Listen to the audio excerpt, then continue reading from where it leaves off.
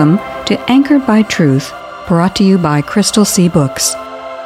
In John 14:6, Jesus said, I am the way, the truth, and the life. Our goal is to encourage everyone to grow in the Christian faith by anchoring themselves to the secure truth found in the inspired, inerrant, and infallible Word of God.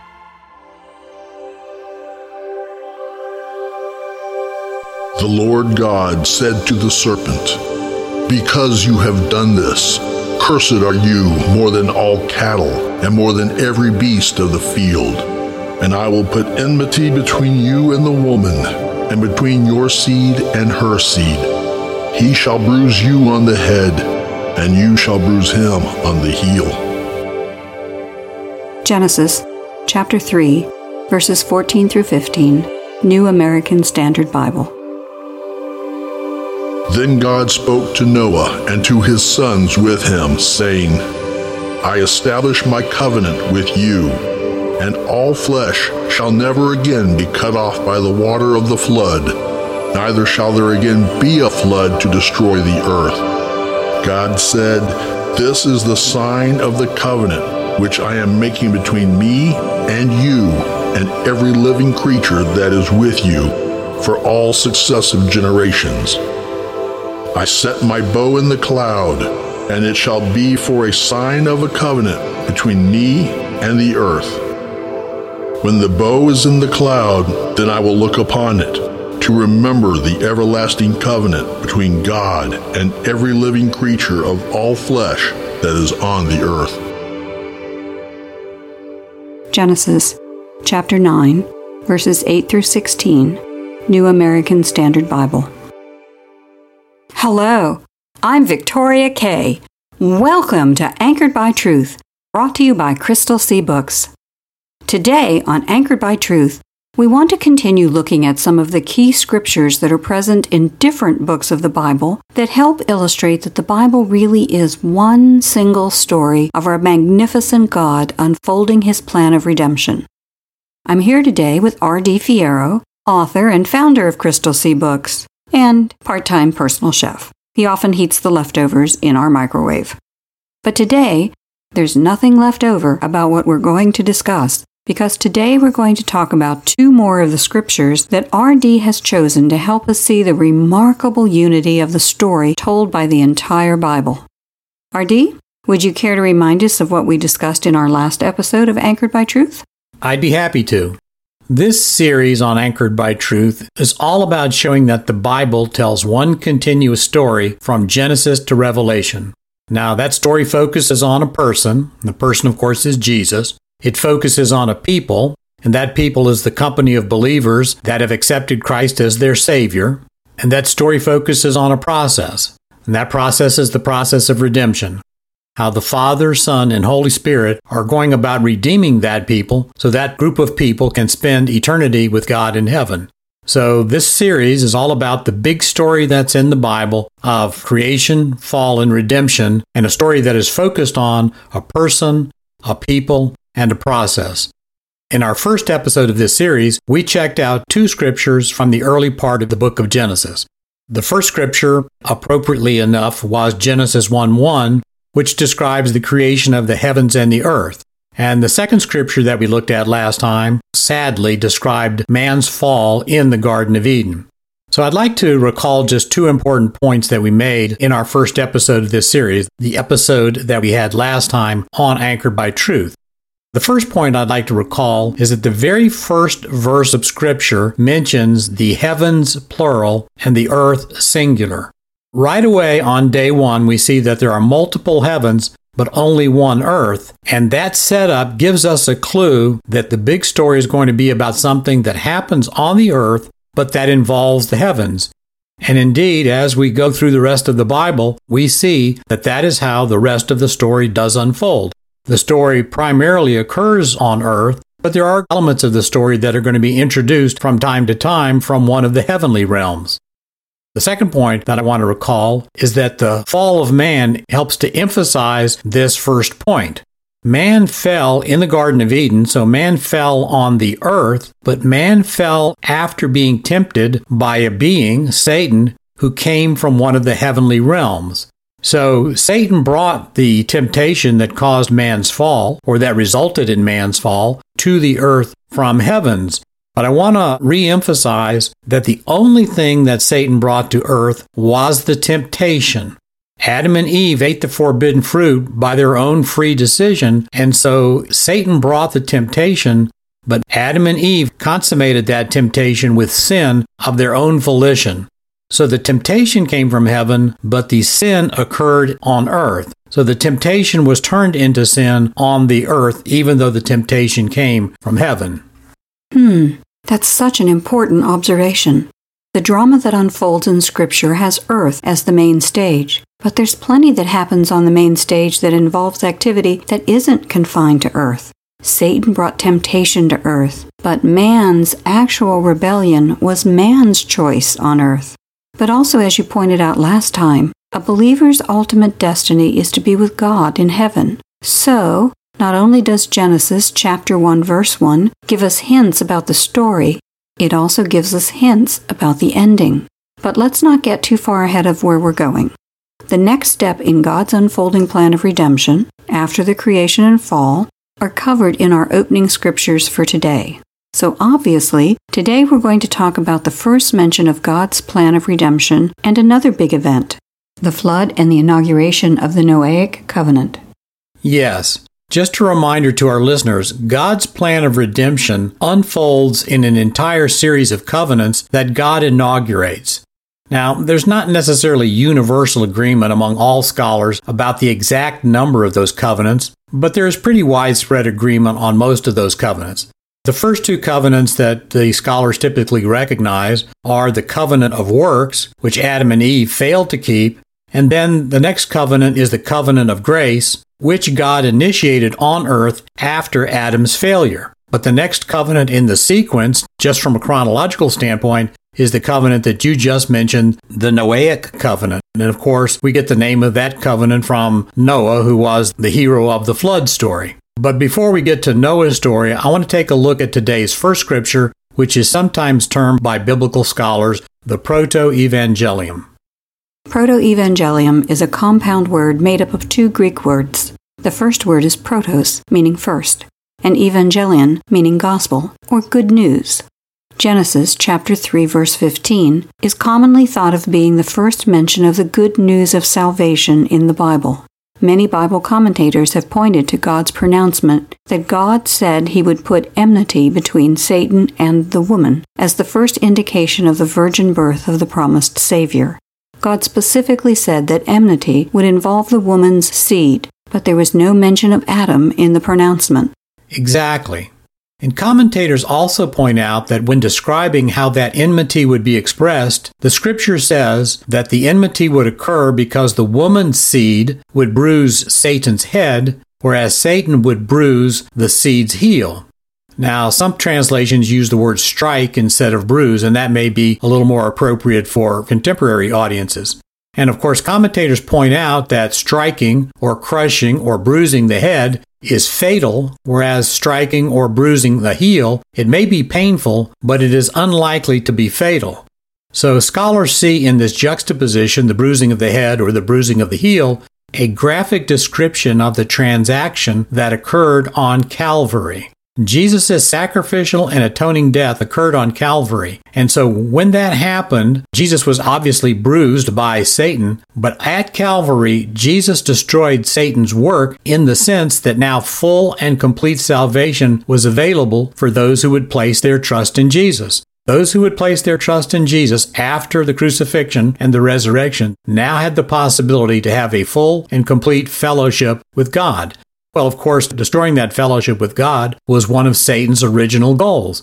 So when Jesus died a sacrificial and atoning death on the cross, he destroyed Satan's primary work. And so, of course, that can be considered easily that he was crushing Satan's head. But, of course, Jesus could only destroy the work of Satan by dying on the cross. Now, naturally, we think of fatal blows and death as the same, and they would be for anyone but Jesus. But for Jesus, the The death on the cross was by no means the end of his story. It was just the completion of one part of his earthly mission. Jesus was always in control of his own destiny. In John chapter 10, verse 18, Jesus said, quote, "No one can take my life from me. I sacrifice it voluntarily, for I have the authority to lay it down when I want to, and also to take it up again." Unquote. And that's exactly what Jesus did. On the third day, he rose up out of the tomb physically and continued his earthly mission for another 40 days before ascending to the Father. So, what would have been a fatal blow to anyone else was just a bruise to Jesus' heel. Yes, but let's take another look at the text from Genesis 3:15 and trace its exact words to another place in Scripture, Psalm 22:16.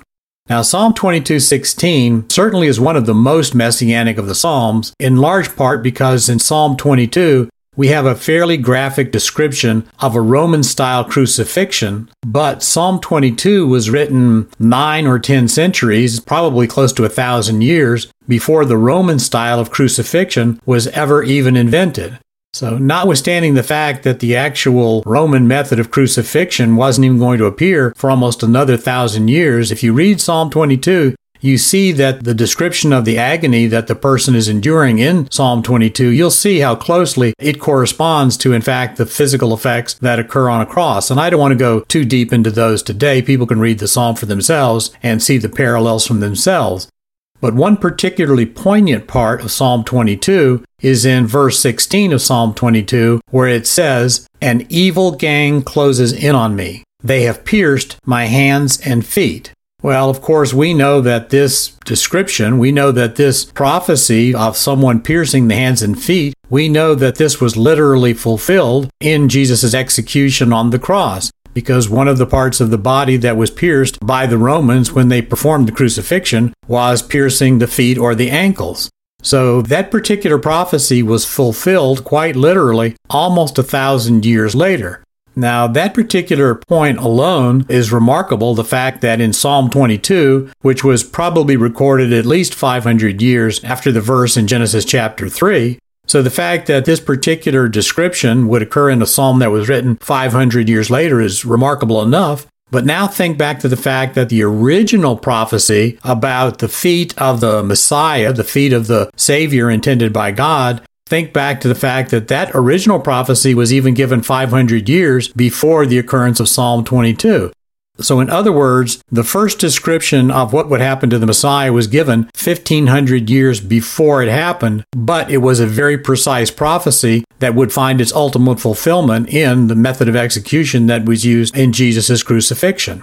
Again, just looking at those three parts of Scripture, if you will, the Proto-Evangelium in Genesis chapter 3, Psalm 22, which is a fairly graphic description of the physical effects of an actual crucifixion, and then, of course, the descriptions of the crucifixion of Jesus in the various gospel accounts. When you just look at those three episodes out of a set of scriptures that span 1,500 years, when you just look at those three samples, you see again the remarkable unity and continuity of Scripture. The fact that something may have been written 1,500 years before it actually occurred does not deter in the slightest way that it is again one single story that is unfolding throughout Scripture. So your point is that far from being sort of a poetic or poetical framing of the coming enmity that God would put between the messianic line of man and the line that Satan would influence, Genesis chapter 3, verse 15 actually contained a remarkable amount of precision. Moreover, Genesis 3:15 was just the first of the dots that God would continue to connect as he unfolded his plan of redemption. Another dot was in Psalm 22:16, and the final dot in the particular line is seen in all four of the gospel accounts of Jesus' death. So what about our next scripture? Why is it a critical part of the big story? Well, chapter 9 of Genesis contains the first of four covenants that are named for a particular person, named for a prophet. And each of these prophets played a pivotal role in God's unfolding plan of redemption. Now, the four people are Noah, Abraham, Moses, and David. And chapter 9 of the book of Genesis is all about Noah. And And of course, most people will remember that the story of the flood starts in chapter 5 and chapter 6 of Genesis, and then it continues up through chapter 9. So chapter 9 of Genesis is after the flood has occurred and the ark has landed on Mount Ararat, and in fact, it's after the animals and Noah's family has disembarked from the ark. So in chapter 9 of Genesis, God makes a covenant with Noah, and in that covenant, God promises never to destroy the earth again by means of a flood. And so that promise of God, that's referred to as the Noahic covenant. And of course, for a group of people, 8 people, Noah, his wife, his 3 sons, and their wives, for those 8 people who had just gone through this horrific experience of the flood, which included the fountains of the deep opening up, 40 days of calamitous rain, of a flood that rose above the highest mountains on the earth, for the 8 people who had gone through that experience, God's promise to them that he would never again destroy the earth by means of a flood, well, that of course had to be a tremendous promise of reassurance to them. And to provide even more reassurance to Noah and his family, God said, look, I'm going to use the rainbow that's in the clouds as a sign of this covenant. So God said, you don't have to just trust my word. Every time you see a rainbow in the clouds, you and I will both be reminded of the covenant. Now, there's always a part of the discussion that runs through the question of whether or not the rainbow actually existed before the flood or whether God, after the flood, actually created rainbows as a new physical phenomenon. Well, I think that probably the most scholarly opinion that I agree with is that in all likelihood, God did not change the physics of the universe after the flood just to create the rainbow. All that God really did was take a phenomenon, a natural phenomenon that had occurred in the times before the flood. God just took a natural existing phenomenon, the rainbow, and gave it a new meaning. This is by no means the only time in the Bible that God uses something that's been common and gives it a new meaning. We can think of the Lord's Supper, in which God gave a new meaning to the use of the wine and the bread to symbolize his body and blood. So my personal opinion is that God did not create the rainbow after the flood as a new special sign. God just assigned a new meaning to an existing sign because that sign would be so pertinent and so meaningful to Noah's family after they had just been through this horrific flood event. And the Noahic covenant was what is termed an unconditional covenant because God makes the promise that he won't destroy the earth by means of a flood. But he doesn't require anything of Noah or the other men for that covenant to remain in force. This was different from, say, the covenant of works, which was a conditional covenant. Man had to obey God in order to obtain the benefit of the covenant. But Noah didn't have to do anything. God bound himself unconditionally. So, why do you think God established the Noahic covenant? Well, it's always a dangerous question to ask why God does or did anything. I once heard a pastor say that God was very good at answering a lot of questions, except for the question, why he does anything. And the pastor went on to note that even if God condescended to provide us answers to the question why, our finite minds cannot understand the infinite's thinking. As God said in Isaiah chapter 55, verses 8 and 9, my thoughts and my ways are not like yours. Just as the heavens are higher than the earth, my thoughts and my ways are higher than yours. So I can't really provide an answer to the question of why God established the Noahic covenant, but I think I can point out some lessons from that covenant that we can learn from. I think there are some observations we can make about God's establishment of the Noahic covenant that can give us important and frankly helpful information even for our lives today. Which are? Well, the first observation I would make is that God, when he sent the flood to destroy the bulk of mankind, but he selected Noah to continue the human race, that process of destruction of many, but the selection of one to continue the process of redemption was a pattern that God would repeat more than once even after Noah. You know, before Adam sinned, God had told Adam to multiply and fill the earth. In other words, God had told Adam, look, I want you to be fruitful, for you and your descendants to occupy this whole earth which I had created for you. Well, even after Adam fell in the Garden of Eden, Adam and his descendants continued to fill the earth, But unfortunately, Adam's descendants, Adam's immediate children, grandchildren, great-grandchildren, etc., did start to fill the earth, but they didn't become any more righteous. As a matter of fact, unfortunately, Adam's descendants started becoming more and more wicked as they went along. Well, ultimately, Adam's descendants became so wicked that the Bible tells us that God could only find one righteous person on the face of the earth, and that was Noah. So God took that righteous person, Noah, and his wife and his sons and their wives. God took the righteous portion of mankind, and he elected to keep them alive even while he destroyed the rest of humanity. So again, you see here very clearly that God had given a command to Adam. Adam failed to keep the command. Adam's descendants also failed to keep the commands that they were given.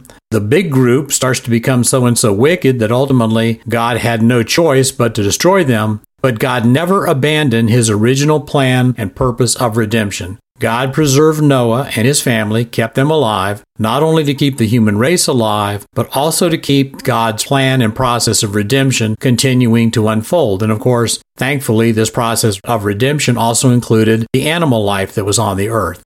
We are going to see, as the entire story of Scripture unfolds, that multiple times God used this exact same plan. As a group of people became wicked, God would sort among the wicked and find someone that was righteous or that he could declare to be righteous and then make actually righteous. God would use that one person, and then through that one person, he would continue his overall plan of redemption. And again, as I've said, this is a process that was repeated more than once, even after the flood.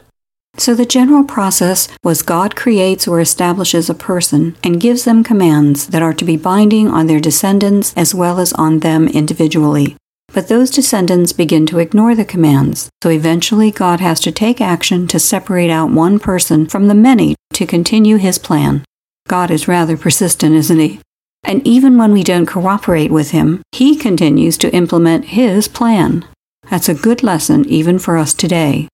As Paul says in Philippians chapter 1, verse 6, quote, God is the one who began this good work in you, and I am certain that he won't stop before it is complete on the day that Christ Jesus returns, unquote. Yes. So Noah and the covenant named for him represent an absolutely essential step in God's overall plan of redemption. God will only permit wickedness to persist for so long before he steps in and puts everything back on the right track. The Noahic covenant is the first very graphic illustration of the fact that God's plan never varies from its focus. God's plan is always focused on redeeming a people for himself. And so, in a certain sense, God's plan is focused on the people that he is redeeming for himself, but God's plan involves all of Adam's descendants, all of mankind. But the process of selecting a person, giving commands, the failure of large numbers of people to obey the commands, and then God taking corrective action until he finally makes another selection, we see in the Bible that that process unfolded 4 times over a period of 4,500 years. But the process stops when God sends his son, Jesus, into the world as what Paul calls in 1 Corinthians chapter 15, the second Adam or the last Adam. So a process that had been going on for 4,500 years, literally from the time of creation, through Adam, through Noah, through Abraham, through David, that process, that pattern that had been in existence for 4,500 years, that process by how the plan of redemption was pursued, that process ends when Jesus arrives in the world. And Paul calls Jesus in 1 Corinthians quite appropriately because he is the conclusion of that process. Paul calls Jesus the second Adam or the last Adam. So the process that began with the first Adam that never produced the effect that God was seeking ended with the last Adam, Jesus, because now the plan of redemption had come to its fruition in the person and place of the Messiah arriving on the earth. Wow, that's a pretty remarkable thing to think about. In Matthew chapter 28, verses 18 and 19, Jesus said, quote, I have been given all authority in heaven and on earth. Therefore, go and make disciples of all the nations, baptizing them in the name of the Father and the Son and the Holy Spirit, unquote. Jesus giving that command to his disciples is very similar to the commands that God gave to Adam and Noah to be fruitful, multiply, and fill the earth. Exactly. But unlike the first Adam, the second Adam, Jesus, did not disobey the Father. And because Jesus obeyed the Father perfectly, there was no need anymore for God to repeat that process of rejection of most of the people and the selection of a single person to continue the plan of redemption. God no longer had to interrupt that process of multiplication and filling the earth. So for the last 2,000 years, God has just continued the process of adding people to the church. God has not had to interrupt that process of adding people. He hasn't had to narrow it down to one person and then begin again. God has just been able to continue the process of adding people to His church. Now, of course, the rate of addition varies. The rate of addition of people in specific geographic areas varies. But that process of just adding, multiplying, and filling has continued without interruption ever since the arrival of Jesus, ever since the arrival of the second and last Adam. And by the way, this is a process that not only has been continuing for 2,000 years, it's a process that continues even in the present day, and it's a process that will continue until Jesus returns a second time to consummate all of history, all of the history of man and all the history of the earth. That's when this process that Jesus inaugurated of just adding people to the overall body of believers who will join Jesus in heaven, that process of adding people to the church won't end until Jesus returns for the second coming. Yikes! That's both a scary and exciting thought all at the same time. God really has been pursuing a single plan the entire times the heavens and earth have been in existence. And as we've discussed, that plan was focused around a single person, Jesus, and it was focused on a people, the church, and a process, redemption. But God's plan has a planned ending that just hasn't arrived yet. But that ending is described in the Bible too, in the book of Revelation. And just as God has continued to pursue His plan through all of its iterations, it is absolutely certain that His planned ending will occur at the time that God has determined. Sounds like a great time for a prayer. Prayer for President Trump. Great Father of wonders and miracles, we glorify your name, for you are sovereign. Your ways are as high above ours as the heavens are above the earth. When you stretch your hand, all creation turns in obedience. Lord, we pray that you would stretch out your hand now and grant healing to President Donald Trump. We know that even though you are high and lifted up, that you still remember the afflictions of your people. You have a heart of compassion for us. We pray you would remember President Trump and be the great physician that he needs. You have said in your word that the fervent, effective prayers of a righteous person will bring great benefits. We offer those prayers now on behalf of President Trump and all those suffering from this terrible virus. As you command, we pray that Donald Trump and others might be restored completely. Lord, we pray you would grant wisdom and understanding to the doctors and nurses that are seeking to help President Trump and the other patients. We pray you would guide their eyes and their hands, that you would superintend all the help that they provide. We are grateful for their care and service, but we want you to know that we place our trust in you and you alone. As you knit each of us in the womb, we know that even now it is you that brings restoration to President Trump's body and spirit. We ask for you to be with President Trump in power and perfection. In Christ's holy and precious name, we pray and give thanks. Amen. Amen. We'd like to remind our audience that a lot of our radio episodes are linked together in series of topics. So if they've missed any episodes, or if they just want to hear one again, all of these episodes are available on your favorite podcast app. To find them, just search on Anchored by Truth by Crystal C. Books. We hope you'll be with us next time, and we hope you'll take some time to encourage some friends to tune in also, or listen to the podcast version of this show. If you'd like to hear more, try out crystalcbooks.com, where we're not famous, but our boss is.